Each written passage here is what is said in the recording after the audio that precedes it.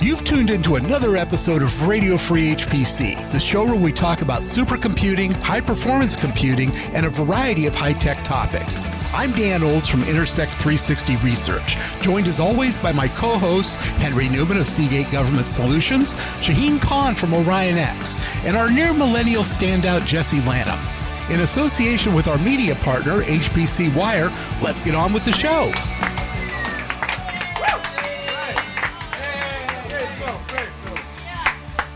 Hello and welcome to a brand new live edition of Radio Free HPC, the show that promises to be 29% more scintillating in 2022 than in 2021.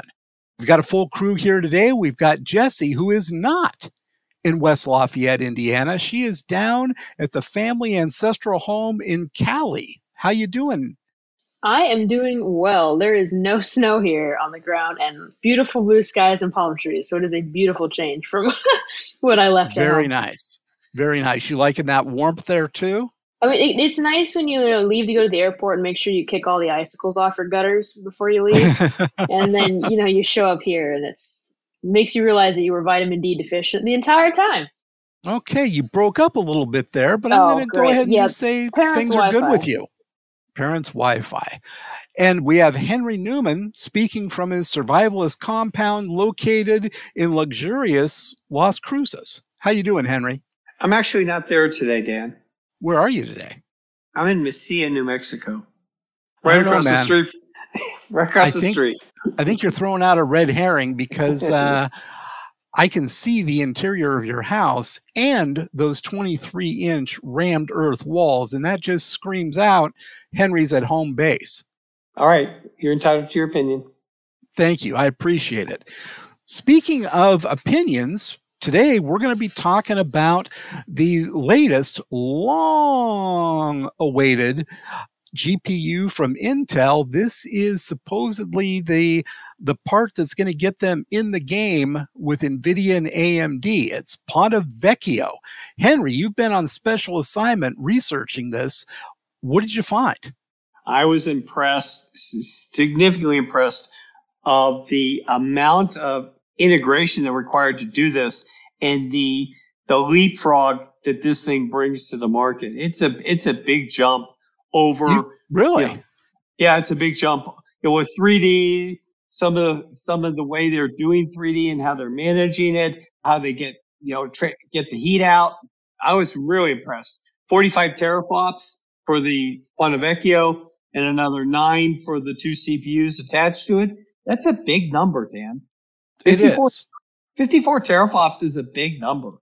Think about that. To get to exascale 54 teraflops, it's a big system, but not ridiculous. You get the petascale in 20, and you get the exascale in 20,000. It's not that bad. Well, Aurora is going to be using 60,000 of them, I believe. Yeah. So that should help them clear that hurdle fairly easily. That is correct.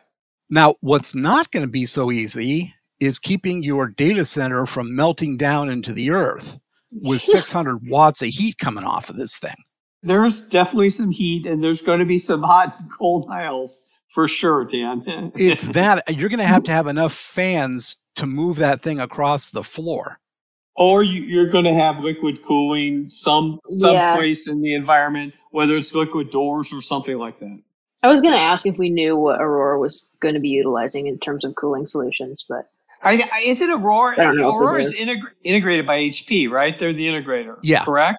Yeah. HP Cray. So I'm guessing it'll be using some of the technology that Cray has developed over the years for cooling, including spray cooling, liquid cooled doors, and some of the other things. But obviously we don't know. I'm going to go ahead and bet that while liquid cooled doors would potentially do it, it's not a good enough solution. I bet they go with direct attached cold plates with liquid running through them.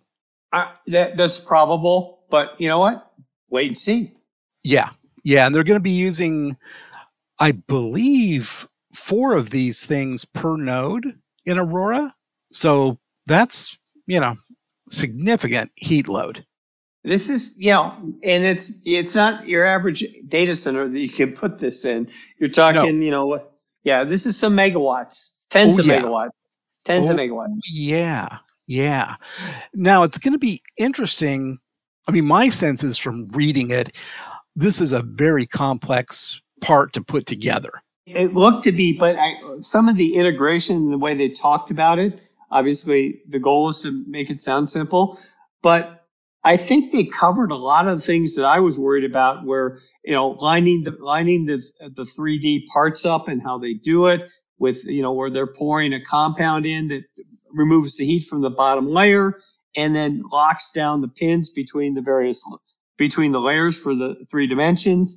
They seem to have covered it all, but obviously the proof's in the pudding with the integration and how fast they can crank them out. But as the yields too. They're the yields of the chip, and then they're the yields of the Ponte Vecchio itself. Yeah.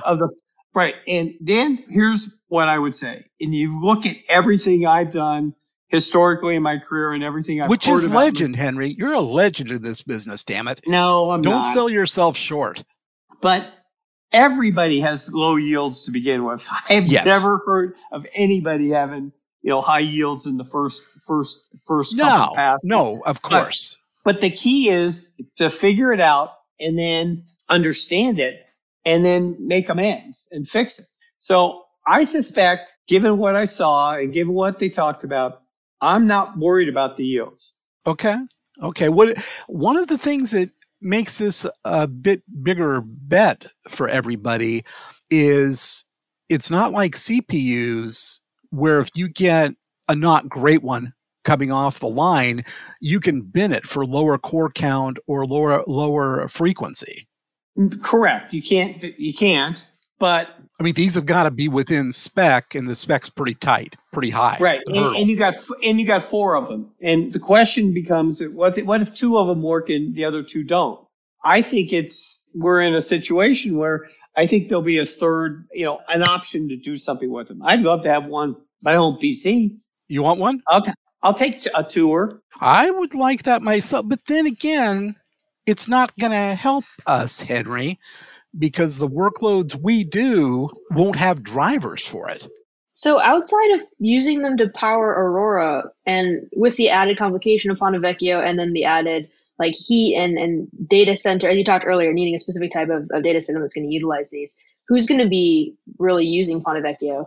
People doing 64, a lot of people doing 64-bit floating point. Nah. And Dan is in terms of drivers, if I have to buy an HP node to put in my house and get some drivers written, I'm good with that. I don't know about you. No, I'm just saying, what research are you going to do? Are you going to be using it to crank out your underwater videos?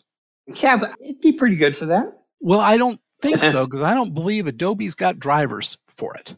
I don't think Adobe's going to be optimizing, or anybody else, to Ponte Vecchio. Yeah, well, you can do a translation table to a driver and get it to work. Dan, there are ways. Okay. That's why you don't see Henry is the French videographers using Teslas. But Tesla doesn't have the right cores to do it. They've got standard GPU cores in there. Yeah, but they don't have as many, and that's the issue. Well, okay. We'll debate that another time. One thing we don't know is price. I'm going to assume it's going to be high because it's a new part. And I'm going to assume that you're not going to be able to get one desk side configuration anytime soon, because the first 60,000 have got to go to Aurora. I'm sure there are other people who've ordered them too that they haven't announced in smaller quantities. Maybe Noah or some other places have got them on order. So it'll be interesting. Good chance of that. And I'm sure that they've got to get a lot of amounts of software development environments to develop software as well. Yeah. So I would not expect to see this on eBay anytime soon. I tend to agree with you, Dan, but hopefully they can get a high yield and can get them out soon. It's good for the country to have this kind of processor. Yeah, and I think that the accelerator wars are great for innovation. We finally have Intel bellied up to the bar. We've got AMD there, and we've got NVIDIA. Right. And then we have the consumers. We've got Meta. We've got others consuming them in high volumes. Yes. Good stuff. Well, that kind of brings us to a question, Henry. And that is, Dan? Is there any reason why nobody should ever be online ever this week? Actually, there are two reasons, Dan, and I'm going to take time to, I don't know whether to use one for my catch or both of them for my reason, but there's two this week. So, no, wait, they're not bad, are they? Yeah, they're pretty bad given what's going on in the world. Man. Yeah, I know. I'm just hoping for one point there's not a bad one. I did one week a couple years ago. I know, and I reminisce about that frequently. A couple of years ago. A couple of years ago. Yeah. I think it was pre-Jesse. It's been quite a while. I have known nothing but doom and gloom. Yeah, Henry is not exactly a ray of sunshine into everybody's life. Not on this segment. Yeah. So what do you got? There's a new Chinese hacking tool that has been around for about a decade, they think, that Symantec just found. And they just issued an alert from the U.S. Cybersecurity Infrastructure Agency. And it's a joint private-public alert. And basically, Chinese have been using this 0 day for non-Western governments in Asia and Africa, and including all the ministries of justice they can get after. So I think they've been using it to track their dissidents, their own people, find out who's the good and the bad. And it's just, it's been around for a decade that they've been using against governments in Asia and Africa. A decade. That's insane. Like, I'm not surprised by it, but every time you hear those statistics, like, hey, they've been doing this for a decade, or like, however many large number of years, you sit there and you go, holy cow. Yeah, Wow. I use different words, but yeah, I do always something. We could release this as an explicit episode. Well, you're breaking up in that one, Jesse, so we're going to let that go, whatever expletives you were spewing. Yep. Yeah. All right, and my second it was one not expletives, actually okay. is it was expletives. I agree. My parents' Wi-Fi doing me dirty. The second one is actually more of a concern, and in the pre-call, we did talk about it. There has been a huge uptake, at least on my email account, of people saying, please log in your email. You got to change your password, or there's a security risk, or we see some activity you've got to log in and verify your account. I've received 20 or 30 of those this week. And interestingly enough, there's a Krebs article that I put in that the Ukrainian security researcher leaked some internal logs of sensitive data from this group called Ponte, which is an aggressive cybercrime. They're considered pretty ruthless, and they've threatened America. Really? Yep. As a response, I'll read the quote they tweeted out. As a response to Western warmongering and American threats to use cyber warfare against the citizens of the Russian Federation, the Conti team is officially announcing we will use our full capacity to deliver retaliatory measures in case of Western warmongering attempt to target critical infrastructure in Russia or any Russian-speaking region interesting in the world. So it goes on. Did they call out you specifically in there, Henry? We're going to send annoying emails to Henry S. Newman. No, they did not. And it went on. It goes for another, ranting and raving. Regular screed kind of thing. Yeah, people that really are pretty, scummy, totally scummy, and under the control of, the Putin government. So those are my two for the week. That's enough. Sleep well, everyone. Yes. And again, another reason why nobody should ever be online ever. Nicely done. Well, since you use both of yours, and since my spidey sense is telling me Jesse Lanham has no catch of the week, I'm going to go ahead and jump in with mine. And what we did this last week in the 2022 Winter Classic Invitational Student Cluster Competition, we gave them a pop quiz on HPC history, technology, and current events. It was quite illuminating. Some teams did themselves a lot of good in the competition and pushed themselves up the rankings. I thought I'd run a couple of the questions by you two. Well, I'm pretty upset you didn't use the questions I sent you because all the answers were Seymour Cray. So, it was pretty easy. Well, I've got a couple of those in there. And Henry, don't jump right in because I know you know these. So let me just make it sort of a test for Jesse on some of them. Okay. Oh, joy. So from the list below, which system was considered by many to be the first true supercomputer? The UNIVAC Larch, the IBM Nordic, Sperry Cray 1A, or the CDC 6600? Oh, man. I know the answer to that. These I know like you the do. pub trivia questions. I don't know. We'll go with the Cray machine because Seymour Cray. No, that'd be the 6600. CDC. Now, who designed the 6600? And there was no, by the way, that was a false question. That machine was not named Cray. So anyway, you should have. Yeah, there's no Sperry Cray 1A. That was a red herring. Yeah, it was a red. Yeah. So yeah. Jesse, you want to take a guess on who designed it? I feel like if I did not know that it was the first supercomputer, I will not be able to tell you the person that designed it. You already said the word. You already said the name. Is it Seymour Cray? Can I just answer that for every ding, answer? Ding, ding, ding, ding. It's the answer to all questions. I need my Seymour Cray puppet, my sock puppet. Yes, I should have the Seymour Cray sock puppet out. Now, here's something. According to Seymour Cray, if you're plowing a field, which would you rather have? 2 strong oxen, 1,024 chickens, all of the above, or none of the above? This was my question, Dan. Okay, Henry, you get full credit for this, but I had it before you gave it to me. What? According to Seymour Cray, everybody knows this. Answer this one. According to Seymour Cray, can I read it again? Do you want me to read it again?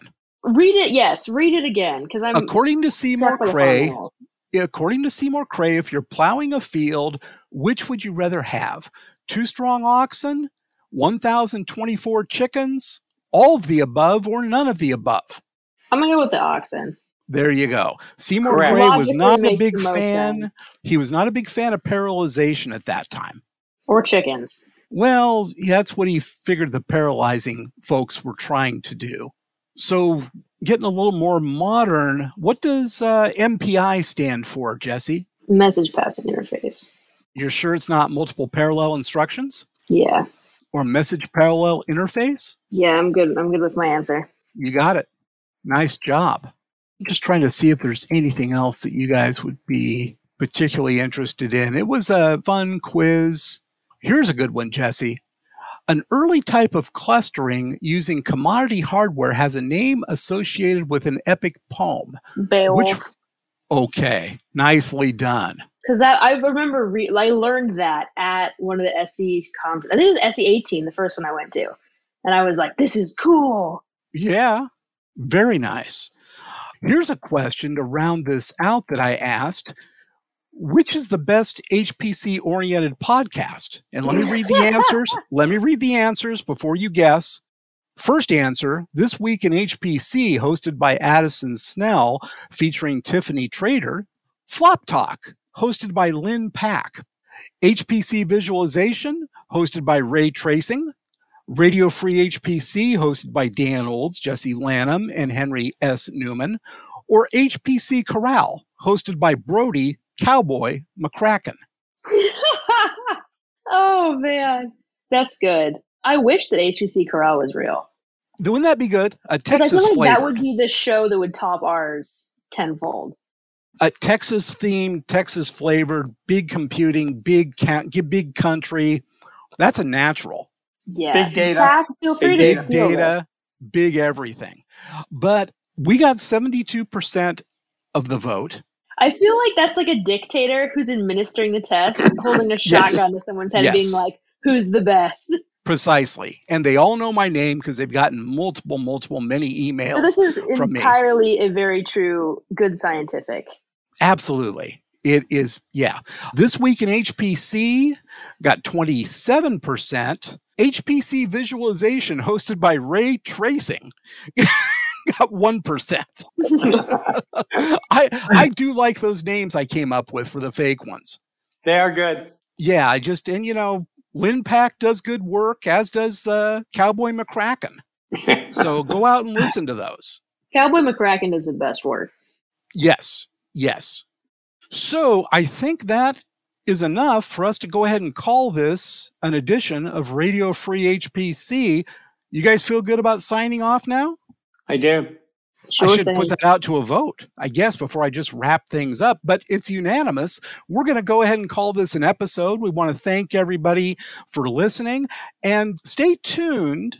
We're going to have some contests coming up because I still have a bunch of crap I need to clear out. I did get rid of all my lanyards onto Dr. Benjamin Carr, which was really helpful. But we have some more stuff that's got to go. So we will talk to you soon. Thank you again for listening. And we'll be back at you with another episode of Radio Free HPC very soon. Bye-bye. Yay! Thank you for listening to this episode of Radio Free HPC. Reach out to us on email at podcast@RadioFreeHPC or via Twitter @RadioFreeHPC. As a quick note, the views and opinions of Henry Newman are his and do not reflect any policy or position of Seagate Government Solutions or Seagate Technology. Thanks again for listening.